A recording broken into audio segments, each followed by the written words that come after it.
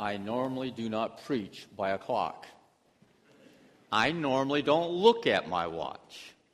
But I have 67 verses to cover this morning. And if I give 1 minute to each verse, you won't have to worry about the crowd. You'll miss them completely. Okay? This morning we are looking at Genesis, the 24th chapter, the whole chapter, but we will look at it in a specific light. You know, May, April, and June tend to be the months for weddings. And even here in the church, we have the whole month of May booked in, and we've already had weddings so far. As a matter of fact, James is away this weekend because he conducted the wedding for his daughter. So it's a busy time. And during this time, we begin to talk about love and soulmates and pledges to stay together forever and ever. Other cultures call this pledge and call this American marriages as love marriages. It is when we have individuals going out and searching for the right person, one that they're going to share their entire life with. And as they look for that person, they may find him, they may not. But prior to the 18th century, marriages were quite different. They were arranged. It was the norm. And a third party, mom and dad, would go out and find your mate, and you would be married to that person. It is still practiced in South Asia and in Africa and in the Middle East. Now, I was surprised to learn that when you look at these marriages, only 4% of them end in divorce, compared to America, where over 50% end in divorce. And it sort of developed a cottage industry. We have people now that want to serve as matchmakers. They advertise as eHarmony and J-Dates and Christian Mingle, and even for senior people meeting. In our text this morning, we find Abraham searching for a wife for Isaac, his son. He didn't have a lot of these groups and a lot of these resources to go out and find a good Jewish girl for Isaac. His only direction, his only truth that he could go by was the father and the leadership of the father in his life. And as we begin to read in Genesis, the 24th chapter, verse 1, notice the struggle that Abraham finds himself in. Now, Abraham was old, well advanced in years, and the Lord had blessed Abraham in all things. He said to the chief servant in his household, the one in charge of all that he had, put your hand under my thigh, and they together swore a vow to seek out this person that God would have for Isaac. Abraham was 140 years old. He had seen God work in his life. Even when he didn't know it, God was moving. God had directed his steps to the right spot in the promised land to place his tent. God had rescued his nephew Lot and saved him from the men of Sodom. And he even gave him a son when Sarah was 100 years old. Throughout these 67 verses, one principle manifests itself.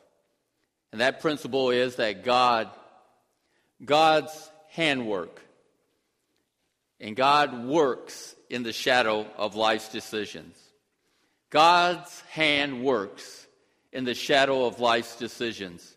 We are not always aware of the presence of God or the activity of God in our lives.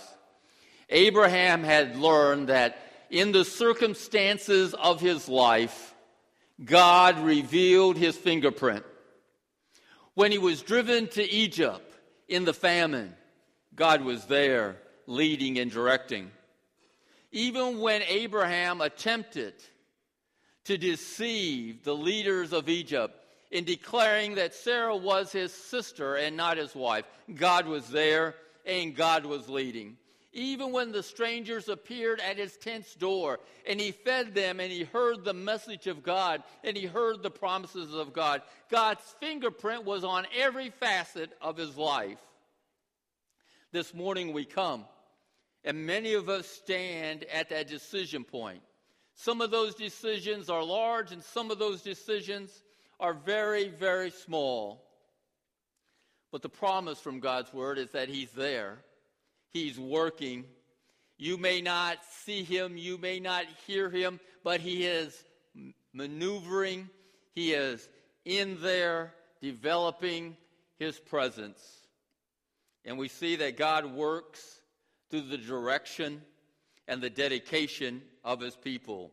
God works through the dedication of his people. Abraham was all in, totally sold out, unquestionably given unto the leadership of God. He believed. And when you read in Hebrews, the 11th chapter, 5 times it's recorded, by faith Abraham, by faith Abraham, by faith Abraham. Abraham moved. He acted upon the direction of God. We see that God works through the dedication of his people who are committed to the promises of God. He works through those who are committed to the promises of God. God had blessed Abraham spiritually and materially, but Abraham wanted to be sure that he had selected the right bride for Isaac. He trusted the promises of God, even the promise of a people. In Genesis, the 22nd chapter, verse 17, notice that he says, I will surely bless you and make your descendants as numerous as the stars in the sky and as the sands on the seashore. I can hear Abraham now. In his mind and in his spirit, he goes, how in the world is this going to be? And even as he had to wait those years for the birth of Isaac, he had to question the very essence of the message, that his descendants were going to be as the stars of the sky. And when you're in this part of the world, where the sky is so clear, it fills the entire horizon from one end to the other. It is a cluster of stars. And as Abraham looked into that sky, he had to question what God was all about. He had to question this promise. But Abraham trusted the promises of God. He trusted him in such a way that he was willing to do what God had required, because he had to find the right woman.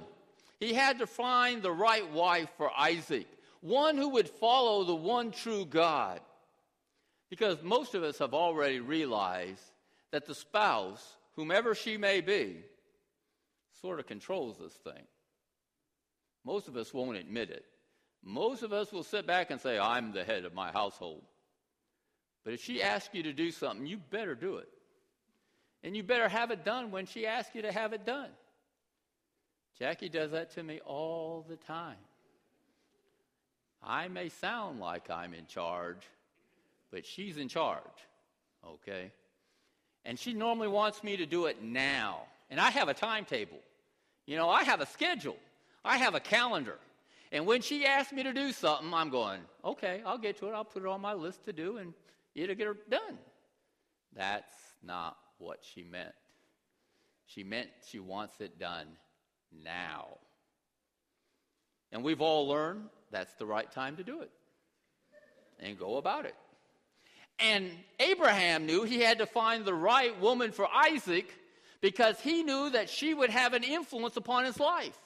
She would turn his head. She would lead him where she wanted him to go. And Abraham was committed to find the woman that would continue to lead him toward God, that would be faithful, that would not lead him off into the false gods of the Canaanites and the Philistines, but would keep him true to his faith. And so Abraham was committed. It is the reason that Abraham was sold out in every way. He wanted Isaac to stay in the land. And he knew that he had to keep Isaac with him and send the servant off, because God had promised him a land. When you read there in Genesis, the 24th chapter, verse 7, he says, God promised me on oath saying to your offspring, I will give this land. And that is still the conflict in that part of the world today, is it not?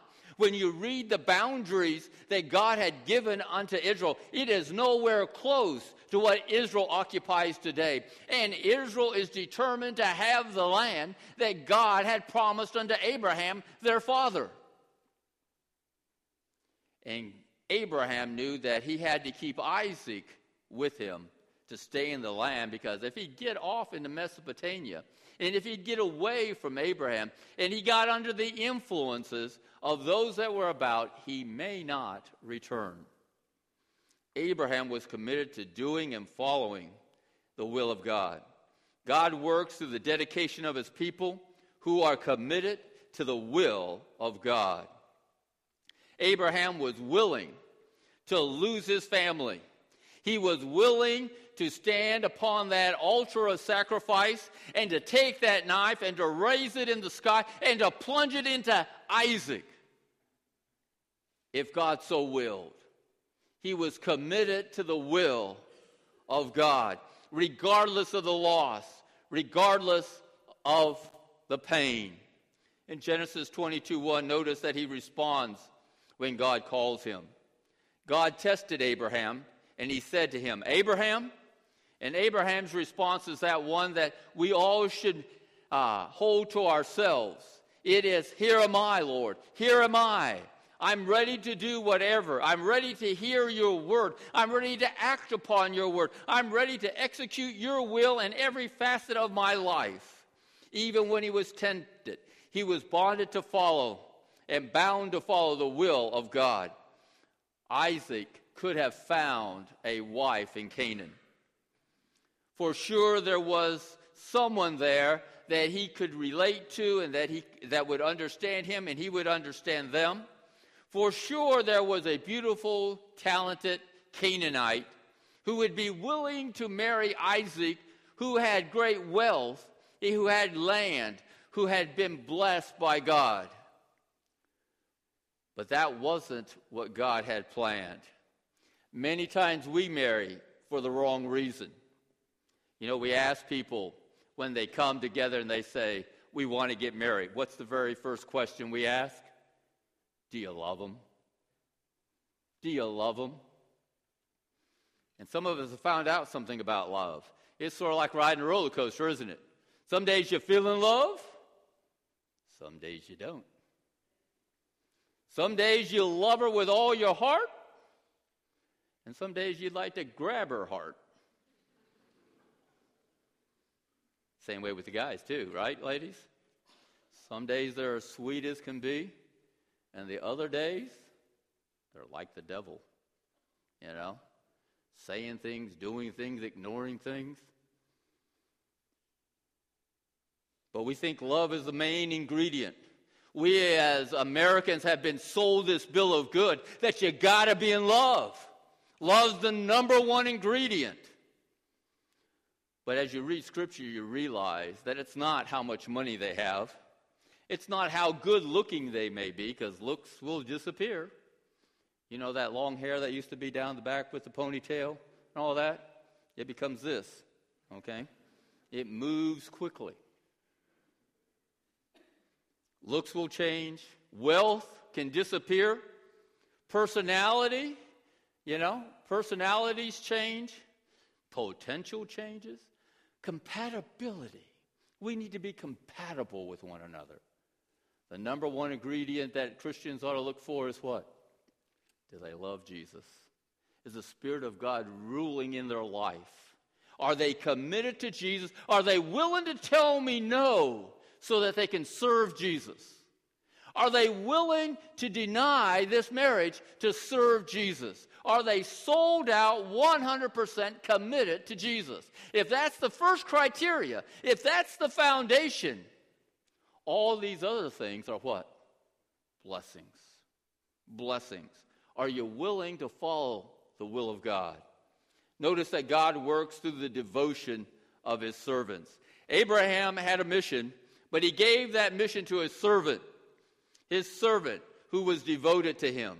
After the servant had received the message, After it was clear he gathered his supplies, he moved and prepared himself to take this journey of 5 months, all the way to Mesopotamia, all the way to Ur of the Chaldees. He didn't miss a beat. He got his stuff together and he prepared. He didn't spend a whole lot of time contemplating the mission and contemplating the trip. He didn't do a risk assessment. He didn't go out and buy a trip insurance just in case he got lost or his luggage got stolen. He acted upon the message and the will and the mission that his master had given unto him, because he realized that God works through the devotion of his servants who act in the authority of the master. Who acts in the authority of the master. The servant lived to please his master. In this particular passage of Scripture, 22 times we see the word master. The servant was committed to Abraham. The servant was willing to do whatever Abraham instructed him to do. He acted in the authority. This is an interesting part, because most of us have worked for people who have authority. And they have relinquished that authority to certain people. It was always a big deal in the military that if the general would give you the power to sign for him. Now that was fun, okay? Because you could take your pen and on a document you could sign for General Mike Rochelle. And you put your initials, of course, so you know who wrote it. But you could do those things. If the White House would call and if the chief of staff called you from the White House and he would say, this is the White House, the president would love for you to do such and such. He's acting in the authority of that particular person. And this servant was acting under the authority of Abraham. He carried with him the portion of his master's wealth. He carried with him the mission that was set before him. If you read the New Testament and you look at the life of Jesus, what does it say? That Jesus came upon those that were overcome with an evil spirit, possessed. And by the authority of heaven, he did what? In the name of the Father, he did what? He cast out those evil spirits. He was able to heal the paralyzed man in the name of the Father. It is as you go through Scripture, you realize that wherever we go in the name of Jesus, we act under his authority. Matthew 28:18 talks about all authority had been given unto Jesus, and therefore he said unto us, go. Go with that authority. Go in the name of Jesus. Speak in the name of Jesus. Teach in the name of Jesus. Proclaim in the name of Jesus. Because we as earth and skin and bones and flesh, it means very little, doesn't it? But it's when the name of Jesus and the power of Jesus and the Spirit of Jesus is applied, the message is completed in each of us. God works not only through the devotion of his servants who act in the authority of the master, but God works through the devotion of his servants who act after seeking guidance. If you read Genesis, the 24th chapter, verse 12 through 15, you'll see that this servant seeks guidance. And then the servant prayed, O Lord, God of my master Abraham, give me success today and show kindness to my master Abraham. See, I am standing beside this spring, and the daughters of the townspeople are coming out to draw water. May it be that when I say to a girl, please let down your jar, that I may have a drink, and she says, drink, I'll water your camels also. Let her be the one you have chosen to your servant Isaac. By this I will know that you have shown kindness to my master. You know, this seems like a very simple thing. The servant is seeking guidance, and he's saying, God, if the ladies of the town come out to draw water, and as they draw water, they will respond by giving me a cup of water or a drink, and volunteer to water my camels, then that's the one. Well, that sounds simple. The only problem is a camel drinks anywhere between 20 and 30 gallons of water. Multiply that times the 10 camels that were the gift, let alone the camels that had come with him carrying the other supplies. 200, 300 gallons of water? That's a whole lot of water to carry. So what she was surrendering to and what she was committing to was not a small task. And for someone to do that, they must have been committed. They must have had that direction to do so. And the servant knew that that direction would come from the fingerprint of God working in this decision-making process. Prayer is that line of spiritual leadership. You know, we get into our prayer life, or we leave our prayer life, because many times our prayer life is hooked to a situation, it's hooked to a crisis, it's hooked to a need in our life. Prayer is not a relational conversation that goes on day by day, but it is a request. It is that which is happening in our lives that we feel like we can't solve ourselves, and when we can't solve it ourselves, we have to do what? Yes, we better pray. But God wants us to pray continually, to be in that spirit of prayer. Pray without ceasing. As we drive to school, as we go to work, as we do the functions and the taskings of every day, we ought to be in that spirit of prayer, seeking God's leadership, seeking His direction, seeking His fingerprint in everything that we say and do. Because God works with those who seek that leadership and that direction and that guidance. But notice also, God works through the devotion of His servants who act with confidence. The servant knew how to trust in the leadership of the Lord. He had confidence. The Lord, verse 27, notice where it says, the Lord led me. This was not happenstance. This was not a circumstance that just appeared out of nowhere. It was the leadership of God. God had directed his steps. God had placed him at that well at that time. God had directed Rebekah to come at that time. God had led them to this place. It was not just a happenstance that they met at the well. I'm sure that the servant must have spent many hours in conversation with Abraham. And these conversations were reaffirming the leadership of God. And that confidence must have just swelled within him. 2 Corinthians, the 3rd chapter, verse 4 through 6 says, such confidence as this is ours through Christ before God, that not that we are competent in ourselves to claim anything for ourselves, but our competency comes from God. There's a confidence when we know that we're acting by the leadership and the power of God.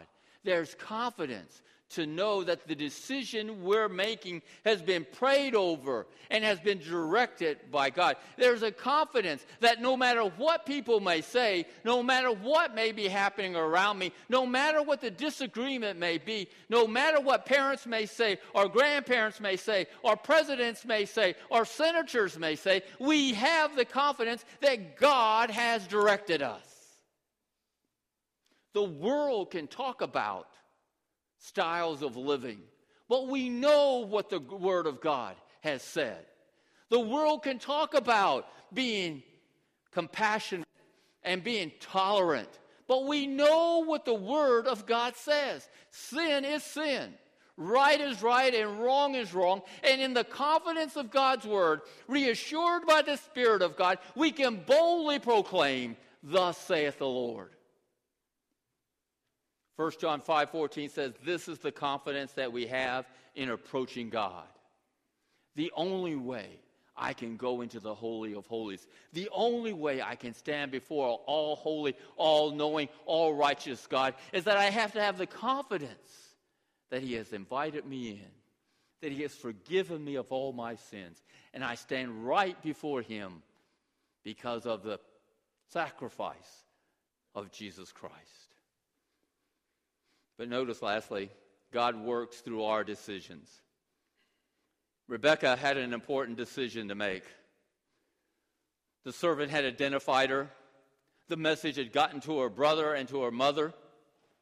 And as they listened to the message of the servant, that they wanted Rebekah to go and to become the wife of Isaac, and that she would have to leave her land. She'd have to travel that 500 miles. She would have to endure the hardships of that trip. She would have to marry a man she had never seen before. There was no picture. Okay? There was no picture. There was no video that she could see. She had to act on the commitment and the faith and the testimony of the servant.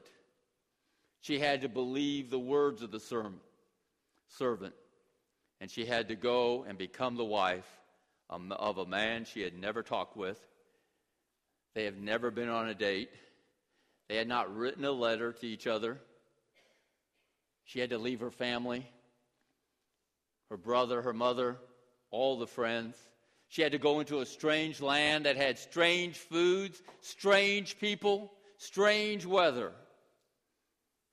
You know, we're going to find in our life many obstacles and many decisions that we've got to make. And Satan's going to be whispering in our ear that we can wait. Because as you look at this passage of Scripture, you see Rebekah's brother, Laban, whispering, can she stay 10 more days? Just wait a little bit. Don't hurry off. We don't want her to leave. You may have a decision in your life, and Satan may be whispering in your ear, oh, you can wait. This is not the time to do it. You can prolong this decision, and you know that God is directing. You have the confidence that God is directing. You need to act upon that. You need to step out. The question for us this morning is, what is God speaking and saying to you? Tomorrow morning may be a difficult time. You may have decisions to make. You may have to look and do the things that are going to be challenging to you. We may not always understand the outcome. We may never even see the results. But we have to have the assurance that God's hand works in the shadow of every decision we place in His hands. This morning you need to step out. This morning you need to make that decision. This morning you need to make it right with God. You need to proclaim that Jesus is alive in your life and that you're going to follow His leadership. You're going to do that which He has directed you to do in the confidence and in the assurance that He has spoken to you. Shall we pray? Father God, we come this morning. We thank You for Your grace and for Your mercy. And we ask that You lead us each step of the way. Father, many of us stand at that crossroads. There's decisions that need to be made. There are places that we need to commit to. There are people that we need to love, we need to testify with. There are actions in our lives that we need to step out by faith. We need to trust You. We need to rely upon You. We need to seek Your face in that which lies ahead of us. Encourage us this morning as we do that, this opportunity, as we take this opportunity to be faithful to You. For we ask it in Your precious name. Amen.